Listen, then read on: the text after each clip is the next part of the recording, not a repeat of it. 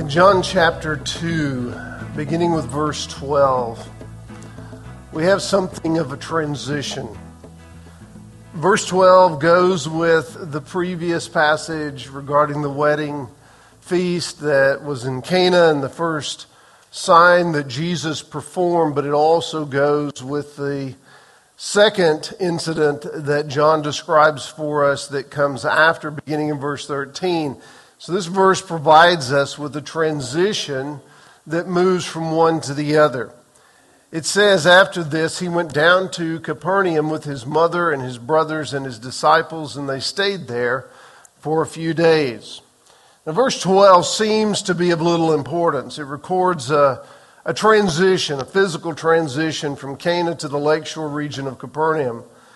While there are some who see indicators of family connections or regional alliances in this verse, it seems more likely that John is taking the reader from a very private sign regarding the deity of Christ at the wedding supper to a much more public display of the authority of Christ at the temple in Jerusalem. Now, I remind you that John is not intending to provide you with a narrative that moves along from one event to the other that creates a timeline. He's simply sharing with us events and circumstances that go along with the theme of presenting the deity of Christ and the glory of God in Christ in a way that will ultimately convince or persuade those who would read this gospel that Jesus is the means by which we are saved. And so it isn't necessary that those things are connected to one another in a neat fashion. So don't get hung up on that or caught up in that kind of stuff. Understanding the progression of the stories is less to do with logistics and geography and a lot more to do with purpose and authority. And that's what this is revealing. Turning water to wine helped the disciples and members of the family of Jesus in a more profound way so that they believed, according to what the passage says. Doesn't mean that this was the first time they believed or that this was the only time. This is not talking about that kind of belief. It is talking about a progressive confidence in who Christ is and that indeed He is the Messiah. Now, that authority is going to be displayed in a very powerful way. Turning water into wine helps them to believe, but clearing the temple of corruption opens the door for the restoration of authentic worship that will focus on the ultimate purpose of the Messiah, who is in fact the Lamb of God who takes away the sins of the world. And so in chapter 2, beginning with verse 13, we see the cleansing of the temple. There's only 2 points to this sermon, so your notes will be fairly open, but there's a bunch of stuff under each one of them. So hopefully they break down by verse for you note takers, and it'll help you just follow along with the verses. First of all, we see the cleansing of the temple. Look at verses 13 through 17. The Passover of the Jews was at hand, and Jesus went up to Jerusalem. In the temple, he found those who were selling oxen and sheep and pigeons, and the money changers sitting there. And making a whip of cords, he drove them all out of the temple with the sheep and oxen, and he poured out the coins of the money changers and overturned their tables. And he told those who sold the pigeons, "Take these things away and do not make my Father's house a house of trade." His disciples remembered that it was written, "Zeal for your house will consume me." The cleansing of the temple provides us with a much more public display of the authority and power of Jesus as he comes into the world to demonstrate not only that he is the Son of God, but also that through him we can discover what genuine life is all about. It tells us very simply in verse 13 that Jesus went up to Jerusalem to celebrate the Passover. Now, John's going to use Passover numerous times, and I said this to you, I think, already because it's mentioned in the previous passage as well. But he will use that as a backdrop to what is happening, reminding us along the way. It provides the perfect context for Jesus as the Lamb of God and for the sacrifice and the shedding of his blood for the remission of sin that delivers us from death. And so Passover is an important celebration in Judaism, but it is even more significant for Christianity in that Jesus fulfills everything that Passover points us toward. This is an important passage, and it's one that helps us to understand some of the details. They were at Capernaum, and it says they go up to Jerusalem. You always go up to Jerusalem. Doesn't matter where you are. Jerusalem's on a mountain, they call it. It's probably more of a hill than anything else, but it's an elevated position. And when we look in the Psalms, we find there are Psalms of ascent. If you've ever read some of the Psalms and saw the headings for them, and they spoke of them as Psalms of ascent, this is what they're talking about. These are the songs they would sing as they went up to the temple to worship.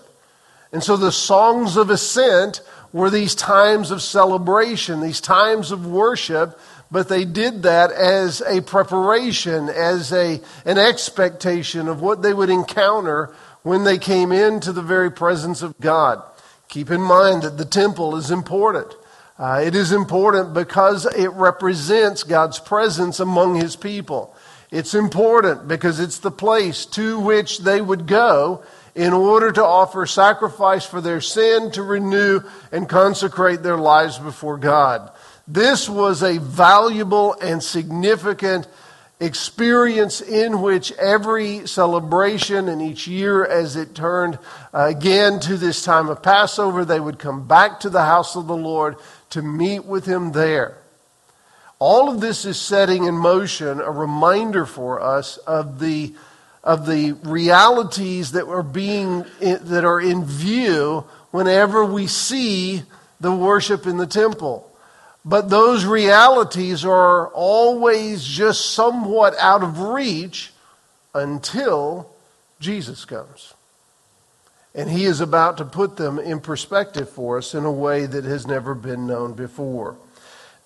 Jesus is the Lamb of God who delivers from sin and death, but he demonstrates his faithfulness to worship as he himself goes up to celebrate and participate in the Passover celebration. Verse 14, in the temple he found those who were selling oxen and sheep and pigeons and the money changers sitting there. So when you go into the temple grounds, what you will come into first during the days of Jesus would be what is referred to as the court of the Gentiles. Court of the Gentiles is a large open space, and it is the first thing that you encounter upon entering that area. The reason it is so named is because those who are not Jews but wish to become converts to Judaism from being Gentile, they are allowed in to this outer area. And so there is still this segregation that takes place. It gives us an indication of kind of the limits that existed in that day. But here's the other side of it. The whole point of God selecting a people unto himself was that those people would display his glory to the rest of the world. Thus, there would be many nations that would come from Abraham's legacy and lineage. That had not happened. In fact, even though there were some who were coming, they still remained distant, and they were not brought into the full fellowship of what it means to be a child of God. Making things even worse is that when you would come, if you were seeking God and if you were a Gentile wishing to convert, now the space designated for you has been turned into a marketplace. Rather than bringing an ox or bringing a sheep or bringing pigeons or whatever it was that was to be offered as your sacrifice, primarily based on your economic status, rather than driving them along the road or pulling them by a halter all the way from wherever you lived to wherever you were or however long it was going to take you to get to Jerusalem, things have now been simplified and made much more convenient. You can just wait till you get there and you can buy all of those animals. They're right there in the court of the Gentiles. You walk in, you make your selection, you pay the price. Furthermore, because the Roman government was so reprehensible, it was considered unclean to them. You could not use Roman coinage to pay your temple tax. This was the other thing that they had to do every year. So each year they would come, they would pay the temple tax. The reason the money changers were there was so that you could bring whatever coinage you had or currency that you were accustomed to using, and then you could exchange it for the appropriate coins that would then be used to pay the temple tax, minus, of course, a slight service fee. Don't you love service fees? I always feel like, I'd feel better about it if they told me what the service was, but they never do. It's just a service fee. So you might look at that and you would think to yourself, well, the reason Jesus is so upset is because they're taking advantage. They're overpricing the animals. They're using too high a percentage on the money exchange. And all of that is the reason that he's going to become so outraged at what's taking place there. And he's going to drive them out of there. But that isn't it at all. This passage, at least, as it deals with this, isn't talking about the manner in which this commerce is taking place. It's talking about the location. It's not whether or not they're doing it ethically. It's the fact that they're doing it in the place that is supposed to be designated for the worship of God alone. That's the problem. Now, for us, we don't think of our worship as being limited to a place.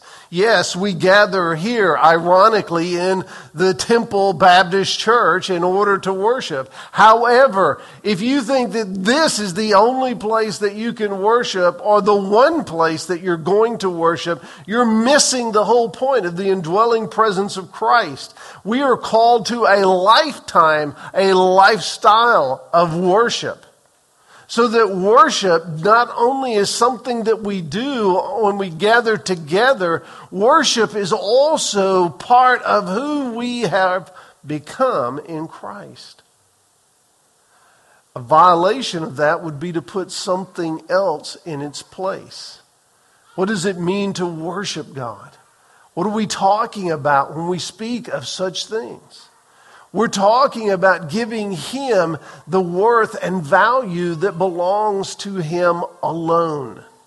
It is elevating God above everything else and doing so at our own expense. The tax, the sacrifice, all of the things that are brought. David said, I will offer no sacrifice that costs me nothing. And it is a reminder of the sacrifice that we make in response to the great gift that God has given. If we take it away from the physical structure of the temple in Jerusalem or away from the building of the church that we often gather for, and we start to think of it in a personal and individual way, now we understand what happens when we elevate anything above faith in God. This is what he's talking about, and this is why he is so outraged at what is taking place. He is doing so because of the place that has been defiled, interfering with the worship of God. Convenience and commerce have replaced purity and prayer. To make matters worse, the market is in the court of the Gentiles, so unbelievers that are coming in would assume that the God of Israel is nothing more than a prop that is used to extort money. Kent Hughes wrote in a very brief statement, the way we worship reveals what we believe about God. I found that to be enlightening. The way we worship reveals what we believe about God. In verse 15, Jesus reacts with an angry response. It says, making a whip of cords, he drove them out of the temple, and the sheep and the oxen. He poured out the coins of the money changers and overturned their tables. Jesus reacts with what can only be described as an angry response, driving everything out of the temple that does not belong there. Nothing is said about whether the business being conducted was ethical or not. The issue is not how they were doing business, but that they were doing it in the place that should have been reserved for worship and for prayer. If we come to worship thinking only of ourselves, our own convenience, our own desires, our own wants, then how is God glorified? And even more importantly, how are we purified and sanctified? Now, some people get really torqued up about the concept of Jesus getting mad and just feel completely uncomfortable with it. And that's because when we get mad, we do ridiculous things that we know are wrong.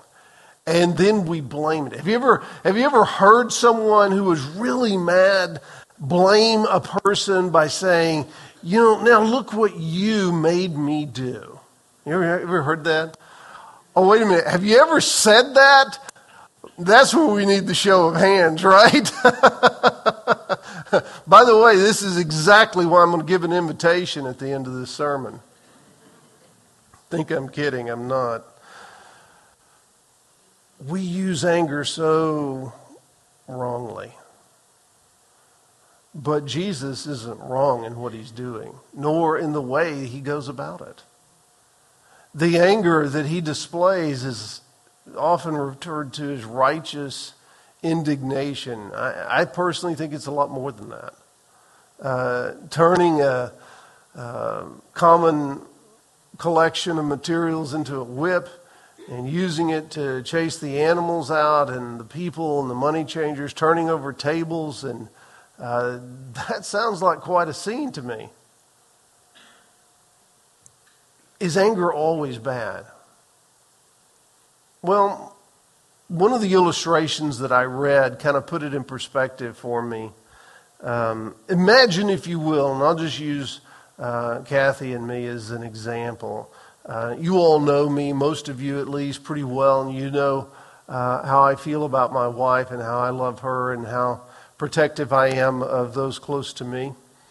Imagine, if you will, the two of us walking down the street, someone accosting her or attacking her, and me sitting on a bench watching and saying, let's just all stay calm, don't get upset. If you love someone, are you not going to defend them? If you love someone, are you not going to come to their aid immediately? If you love someone, are you not going to even go to the point of sacrificing yourself in order to protect or provide for them? I think so. I think that is so common sense that it really doesn't even require an explanation. And yet, when we use it as an illustration, what we're talking about through what Jesus is doing isn't really about his anger. It's really about his love. His love for God. His love for the worship of God. Now, how do I know that? He's going to tell us in a minute when he says, my Father's house. It's a violation of what should be held in the highest esteem. I don't know how to help us to understand what was taking place there and apply it as well as I'd like to. I'd really like to be able to make application for all of us in this regard in a way that would give us an understanding. I'm not telling you that you should use the example of Jesus as a way to go out and cleanse the world of whatever unrighteousness may be there. What I'm telling you is that Jesus is teaching us a lesson by this example that helps us to understand the value that we should hold for the things of God that are so often dismissed or abused. People were coming to the temple to worship not because they wanted to meet with God, not because they wanted to encounter Him in a personal way or a profound way, or to confess their sins or to repent or to renew that relationship. They were coming out of obligation and duty, tradition. There was no thought whatsoever for the impact that God would have on them. And as they came, what did they want? They wanted it to be made as convenient and comfortable for them as possible. Well, I'll come worship, but it's got to meet all my needs. What do you mean by that? Do you mean it's got to include truth that comes only from the Word of God? Do you mean it's got to be bathed in the guidance and leadership of the Holy Spirit? Do you mean it has to be true so that the word that is delivered is going to continue to not only impact my life, but make me more and more like Jesus? Do you mean it's going to call me to a place of repentance and confession of sin, and it's going to bring me to an experience with Christ that separates me from the darkness of the world that I live with every single day? Is that what you mean? Or do you mean that it's going to measure up to whatever standard that you've already determined, an expectation that meets your need? And then if it doesn't, then what? That was exactly the scene that was going on here. The problem wasn't just the bad attitudes toward worship. The problem was the missing love for God. Had they loved God and loved the worship of God, they would never have even considered allowing the marketplace mentality to take over their place of worship.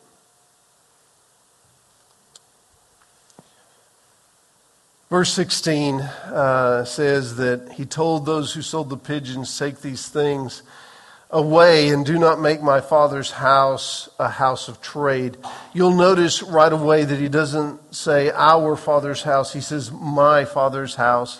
It represented the one place in the world where the person could come into the sanctified presence of God. It was not just simply a house for God. It was, in fact, the house of God. Jesus personalizes it with this statement, my Father's house. Everything represented in the temple finds its ultimate fulfillment in Jesus. He is the way that we come to God. It is through Him we enter into the presence of God. It is by His sacrifice we're restored to the right relationship with God. He is our temple. Verse 17, John offers kind of a reflection. It says, his disciples remembered that it was written, zeal for your house will consume you. Psalm 69 is where this quote is taken. And it says that they later on reflected on this experience. And when they did, they connected through the inspiration of the Holy Spirit what Jesus had done with what had been prophesied in Psalm 69. But notice what it says about the Messiah. His zeal for the house of the Lord will be undaunted. His zeal for the house of the Lord will be something by which he refuses to compromise. Again, I said to us earlier that this is a building. Now, is it a building that is set apart and created for a very specific purpose, the worship of the body of Christ? It is most certainly that, but it's still just a building. And even though we put people in here, if the Spirit of God does not inhabit those people and does not inhabit the praise of those people, then it's just a building full of people. But it doesn't make it worshipful. The only way that this becomes a worshipful place is if it is filled with worshipers who love God and want to meet God. Join together with other worshipers in celebrating and serving. Where does that come from? It comes from a zeal, an enthusiasm, a devotion and dedication and energy that is directed for God. Do you have to come to church, or do you want to come to church? Do you have to read your Bible, or do you want to read your Bible? Do you have to serve Jesus, or do you want to serve Jesus? Do you have to give your money? Do you want to give your money? Do you have to give your time, or do you want to give your time? Those simple questions can do more to inform our understanding of where we are with regard to genuine zeal. Jesus wasn't doing what he had to do. He was doing what he came to do. He was fulfilling the will of the Father in a way that others may not have recognized, and yet now, as we stand with the disciples looking back, we can see that he is indeed the fulfillment of what was prophesied. So not only does Jesus cleanse the temple, but he also provides us clarity through the resurrection. So the second thing comes in the follow-up in verses 18 through 22, also connected to this event. In verse 18, the Jews said to him, "What sign do you show us for doing these things?" This is a really interesting exchange that takes place. The Jewish leaders don't arrest him, which anyone else who had done what he did, I'm sure that would have been their first response. So whether they know a great deal about Jesus or not, regardless of when this occurs in the timeline of his public ministry, the reality is that they recognize that there is something unique about his power and presence. They wouldn't have questioned him otherwise. They would have immediately arrested him. But look at what they ask. What sign do you show us for doing these things? In other words, by what authority do you do these things? And we need to see that authority displayed in a manner that is consistent with what we expect. So often we demand that God provides evidence to satisfy the terms of our own spiritual investigations, forgetting all along that we're the ones on trial. If God passes our approval, then we can move forward. But God is never subject to our judgments. We are always subject to his. Furthermore, the Jews that spoke to Jesus in this occasion, this verse, wanted outward signs. In other words, they wanted Jesus to be some form of ancient magician that would perform and amaze for the entertainment of the people. Once again, we're back to that whole business of worship and whether or not worship exists to elevate and glorify God, or whether or not it exists in order to satisfy and provide for an approved response that is consistent with what I want. Such reversal doesn't lead to genuine worship. In fact, it leads to a corruption of it. And it results in God existing to serve the whims of man, rather than man, the created one, living for the glory of God. Verse 18 is very telling, and it shows us not only where they were, but it speaks to our culture still today. Verse 19 says, Jesus answered them, "Destroy this temple, 3 days I'll raise it up. If you want a sign, I'll give you one." Destroy this temple, he says. He didn't point at the building. He didn't say anything else. He just said, destroy this temple. You go first. 3 days later, I'll raise it up. They didn't know what to make of that. In fact, they offered very little response that shows that they don't even connect. The Jews said it's taken 46 years to build this temple. You're going to raise it up in 3 days. They're completely missing the sign. They're missing the whole point of what's taking place here. Standing in front of them is the Messiah that they all claim that they have waited for and longed for, that they have prayed for and sought after. Standing before them is the one who can deliver them from the greatest threat that they have ever faced. And it is not the Roman Empire. It is their own sinful, dark hearts. And they miss it. How many times has Jesus called us, stood right in front of us, spoken His truth in a way that was easy enough to understand, even demonstrated it for us, and we've completely missed it? I fear too often are those times. They didn't understand, obviously, the Jews. And I guess we probably shouldn't be too hard on them. I dare say none of us would have understood if we were in the same circumstance. But John again provides us with an appropriate explanation. In verse 21, he said he was speaking about the temple of his body. When therefore he was raised from the dead, his disciples remembered that he had said this. And they believed the scripture and the word that Jesus had spoken. The explanation of Jesus' words, the temple was his body, that would soon be torn down at the cross and raised again 3 days later through the resurrection. The resurrection of Jesus Christ then becomes the ultimate sign of his authority. For if he has authority over death, then he certainly has authority over the temple. They didn't see it. They missed it. But he would continue to show it, and he would continue to prepare them. And they would have all that they would need as they would look back for that explanation. I have said before, and it's not original with me, there's level ground around the cross.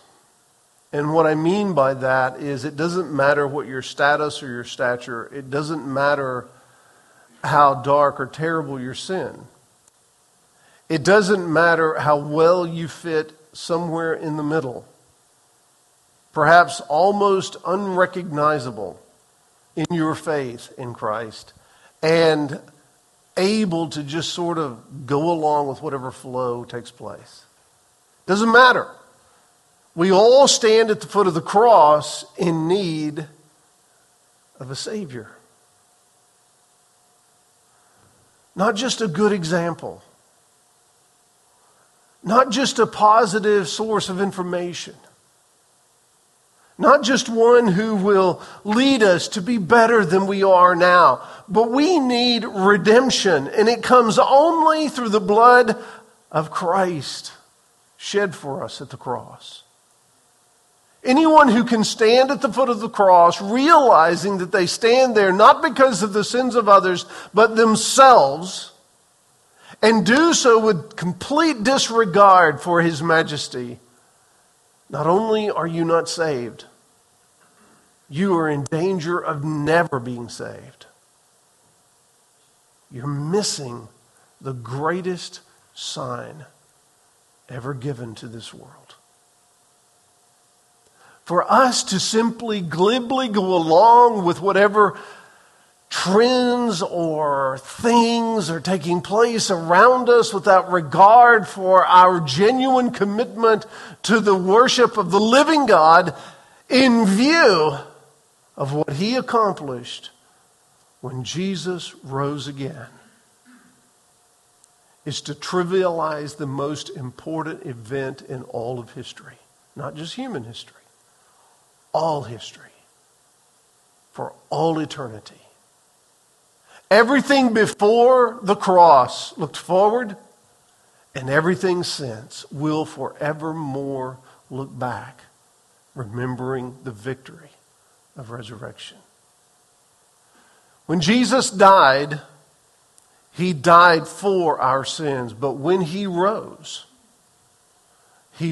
for our justification. What's the difference? The difference is that His death paid the penalty, the sacrifice necessary for sin. when he rose, it proved beyond any doubt that that debt was completely and utterly paid. So that anyone who would believe in him for salvation is justified in doing so and stands righteous, not because of what we have done, but because of what he has done in the sight of God. They remembered. They remembered all that they had been taught. They remembered that when he was raised again, that he had said this. And what did they do? They believed the word. I don't have anything to offer you today except the word. If we refuse to believe the word, then what will you believe?